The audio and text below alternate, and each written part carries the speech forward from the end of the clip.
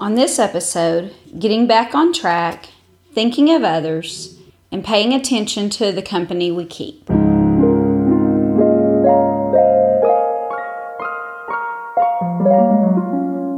Hello everyone, and welcome to Live Through Jesus with Courtney Gilmore.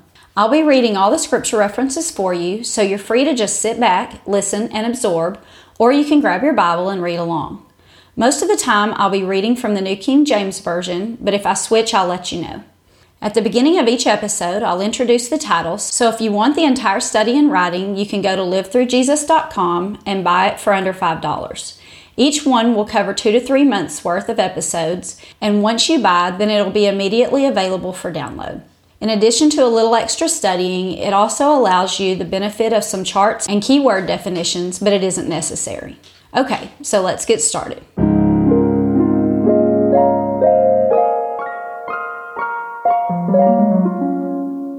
This is episode 12, and today we'll be talking about Abram and his nephew Lot. Last episode, God called Abram out of his native land and into a land that God would show him. And Abram stepped out in blind faith and started the journey that God had called him to. But because there was a famine in the land, he went down to Egypt and he let his fear get the best of him and ended up lying to the king, and he and Sarah found themselves in a bad situation. Thankfully, the Lord rescued them out of that, and so we pick up this week with him just leaving Egypt in Genesis chapter 13. So let's go ahead and read in verse 1. Then Abram went up from Egypt, he and his wife and all that he had, and Lot with him, to the south. Abram was very rich in livestock, in silver and in gold, and he went on his journey from the south as far as Bethel, to the place where his tent had been in the beginning, between Bethel and Ai, to the place of the altar which he had made there at the first. And there Abram called on the name of the Lord. So Abram had gotten a little off track. He's no longer welcome in Egypt, so he has to find a new direction. So what does he do? He immediately goes back to the last place where he remembers talking to God. And it says he goes there and calls on his name. He goes back to the place where he last was with God, where he had made an altar to him. Whenever we take a wrong turn, whenever we begin to go in a direction that God doesn't want us to go in, and we start to realize that, hey, I've gotten off track, I'm not doing what I should be doing, I'm not going in the direction that I should be going, then that is when we go back to that place where we took the wrong turn. Go back to that place where we remember being with God. When was I last in a good relationship with God? When was I following His way? Where did I make a wrong turn? When did I last talk to Him and feel like He was speaking to me? When and where was the last place that I was worshiping Him? And then go back to that time or place. Call on His name. This may mean reading your Bible again. It may mean going to church, hanging out with a different group of friends, praying. It may just be that you need to reorganize your priorities and go back to a time that was simpler when you were really putting Him first. Just think back to a time when you were in love with God, when you were walking in His ways. What was different then than it is now? Ask God to show you. Go to Him and say, what am I doing wrong? Where did I take a wrong direction? And then just go back to that place and take everything that led you to that place and then everything that you learned on the wrong journey and just start again. That's what Abram's doing. He says, I got off track. I'm going to go back to God. I'm going to reevaluate this situation, ask Him where He wants me to go, and I'm going to start back with Him. And it seems that really pays off because listen to this next passage. He's definitely much less selfish and takes care of his family. Beginning in verse 5. Lot also, who went with Abram, had flocks and herds and tents. Now the land was not able to support them, that they might dwell together, for their possessions were so great that they couldn't dwell together. And there was strife between the herdsmen of Abram's livestock and the herdsmen of Lot's livestock. The Canaanites and the Perizzites then dwelt in the land. So Abram said to Lot, Please let there be no strife between you and me, and between my herdsmen and your herdsmen, for we are brothers. Is not the whole land before you? Please separate from me. If you take the left, then I will go to the right. And if you take the right, then I will go to the left. Okay, so let's stop right there. Abram begins to sense a problem. There's already people living in this land, and now they've tried to move to it, and it's just too many people in too small of an area. Everyone is starting to bicker. And instead of waiting for Abram and Lot to also be at odds with each other, Abram decides to come up with a peaceful solution. Sometimes it's in the best interest of everyone involved just to get a little bit of space. And Abram wanted them to part ways in peace instead of anger. It's always best to be proactive instead of reactive, and that's what he's doing here. But not only did he decide that they needed to separate, but he gave Lot the choice as to where to go. Earlier, he had sort of used his authority with Sarah to manipulate the situation, and he could have easily done that here with Lot. He could have said, this is where I'm going to live, you go live over there. But he truly is trying to get along and have a peaceful situation, and so instead of making that decision and telling Lot what he needs to do, he decides to give him the choice. Listen to this verse in Romans 12:18. It says, if it is possible, as much as depends on you, live peaceably with all men. And that's what Abram's doing here. He's doing what he can to be at peace with others. Now listen also to this verse in Philippians 2:3 and 4. Let nothing be done through selfish ambition or conceit, but in lowliness of mind, let each esteem others better than himself. Let each of you look out not only for his own interest, but also for the interest of others.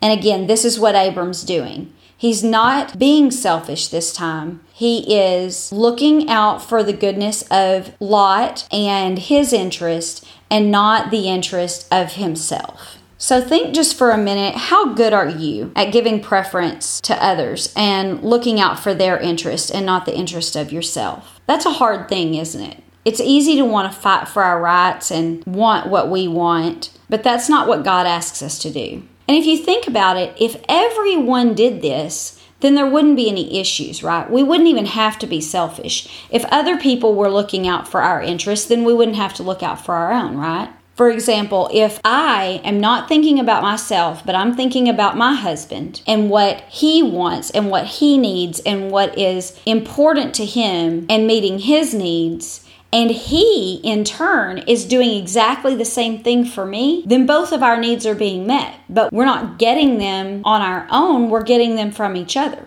It's so much more fulfilling to have our needs met by another person, and it's really difficult to fully meet our own needs. God just didn't create us like that. That's the reason as soon as he created Adam, he created Eve, because he saw that this doesn't work well whenever a person is alone. He literally says, it is not good for man to be alone. I should make a helper for him. He knows that we need companionship. And so if every single person does this, then we have no issues, right? If everyone followed this example of looking out for the interest of the other person, then everyone's needs would be met. The problem comes whenever my husband is looking out for my needs and I'm looking out for my needs. Then his needs are not being met. And we could say, well, you know what? You're not meeting my needs. I'm not going to meet your needs because nobody's meeting my needs, right? If I'm not meeting his needs, he could say, I'm going to stop meeting your needs and I'm going to start meeting my own because I'm not getting my needs met. But then what happens? Then it's just a vicious cycle, right? Because then I don't do for him and he doesn't do for me. And then nobody even knows where this started, but we're all just working for ourselves, right? Which again is not how God intended it, so it's not going to work well. So God asks us all to think about the other person and look out for their needs. And if they are not meeting our needs, then we look to God. That's when we look to him and say, I'm not getting what I need. I need you to give that to me. And allow God to work on the hearts of others. We always need to do what we are supposed to do and let God take care of the rest. So pay attention as you interact with others this week and make a special point to yield to their desires above yours and seek peace. Do that for a little while and see if you don't feel more fulfilled, that you yourself don't feel like the relationship isn't going better. So let's move on and see what Lot chooses. Verse 10. And Lot lifted his eyes and saw all the plains of the Jordan, that it was well watered everywhere. This was before the Lord had destroyed Sodom and Gomorrah. And it was like the garden of the Lord, like the land of Egypt as you go toward Zoar. Then Lot chose for himself all the plains of the Jordan, and Lot journeyed east. And they separated from each other. Abram dwelt in the land of Canaan, and Lot dwelt in the cities of the plain, and pitched his tent even as far as Sodom. But the men of Sodom were exceedingly wicked and sinful against the Lord. Okay, so it seems like Abram has made a pretty good decision this time, and unfortunately, we can't say the same thing for Lot. First of all, he just wasn't very thoughtful, right? Soon as his uncle told him he could choose wherever he wanted to live, he was like, that place, that's the best, I want it. He definitely gave no preference for anyone else, right? He wasn't thinking about anyone but himself. He took the very best spot, all for himself. But also, there's another problem with this. What compelled him to want this place? What was he looking at? How was he making this decision? It was all completely based upon outward appearances, right? The land looked good. It looked fertile. It looked beautiful. It looked like a good place to live, right? But what did he overlook? Look in verse 13. It says, the men of Sodom were exceedingly wicked and sinful against the Lord. He wasn't paying attention to that fact, right? It never even registered to him that maybe just because the land looks beautiful doesn't mean it's a great place to live, because there's more things to consider. Appearances can be deceiving, right? We have to be careful not to make our decisions based solely on things that make sense to us. The people that surround us really influence our lives. Take, for instance, if you are buying a house or looking for a job. If we just look at this house and say, this is a beautiful house, and we don't consider the neighborhood that we're moving into, the school district that we may be moving into, the atmosphere around us, then we could be in for some trouble. What about our job?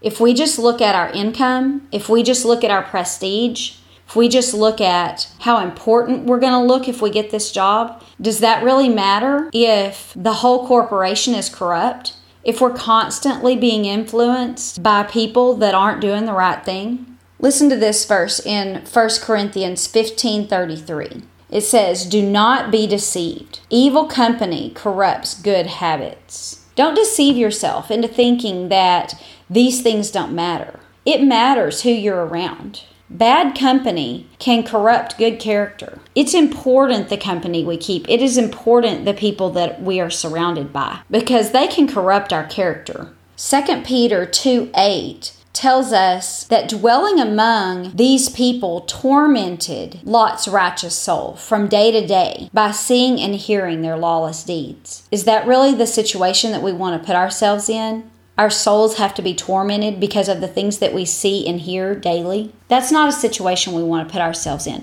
So again, when we make decisions, we need to look to God and ask Him, because Lot may not be aware of what the people are like in this land. And so all he can do is make an assessment off of the things that he sees. But God can reveal those things to us. He can steer us in the right direction if we'll just ask and listen to His answers. Mark 8:36 says, what does it profit a man if he gains the whole world but loses his soul? Nothing is worth corrupting our souls. We have to be very careful. Now, does God never want us to be around anyone that's not a Christian or anyone that may be doing something wrong? How are we supposed to be witnesses if we only surround ourselves with other Christians, right? Listen to Matthew 5:14-16. You are the light of the world, a city that is set on a hill and can't be hidden. Nor do they light a lamp and put it under a basket, but on a lampstand, and it gives light to all that are in the house.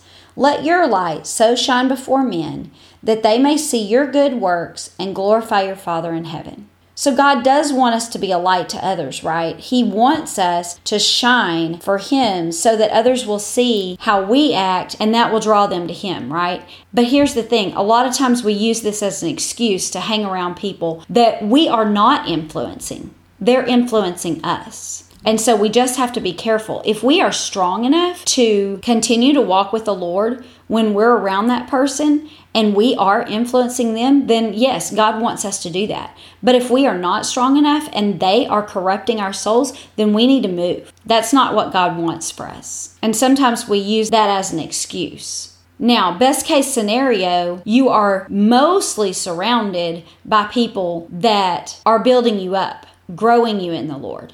And then that way, if you are around a few people that are not doing that, then you can be an influence to them because you have that strength that you're drawing from others and you're able to do that. But if we completely surround ourselves with people that are not following God, it is going to torment our souls. And either we are going to be miserable and constant battle, or we're going to end up falling in line and doing whatever they're doing. So we just need to be aware of that. So let's see what happened with Abraham and Lot after they separated.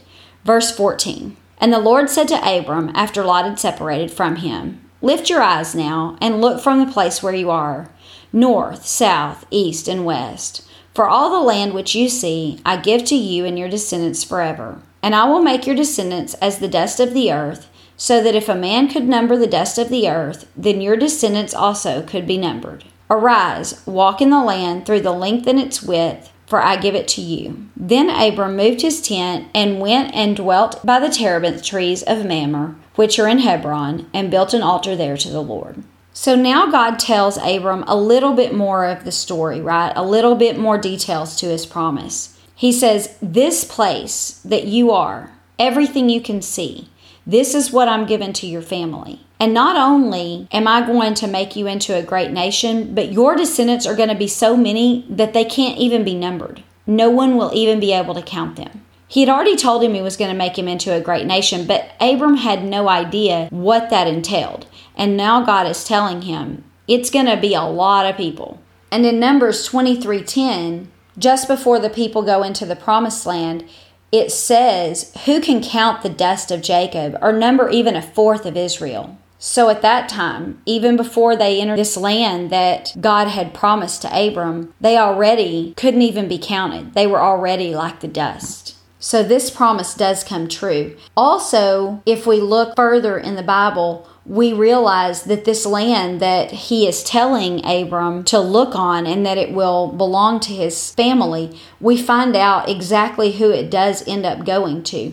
Abram's grandson, Jacob, buys a plot of land there in Hebron, and Joseph is eventually buried on that land. And then his son, Ephraim, later inherits the land of Hebron. And then this place, Bethel, that is the inheritance of Caleb, who is a descendant of Judah, which is Abram's great-grandson. So it's pretty neat to hear later how God keeps this promise that he is stating to Abram right here. So we're going to go ahead and end here today because the rest of this chapter, we get into some deeper stuff and end up looking in the New Testament where it references this. And so if I kept going, this episode would be really long instead of really short. And so we're going to go ahead and stop right here. And next week, we'll talk about what happens after Abram and Lot separate. So make sure that you subscribe so that you don't miss that episode. Just keep in mind this week that if you ever get off track, you can always come back to him. And if you happen to be in that place, go back and find where you got off track and start from there. And then just keep in mind giving preference to others, paying attention to what other people need and want and not what you want.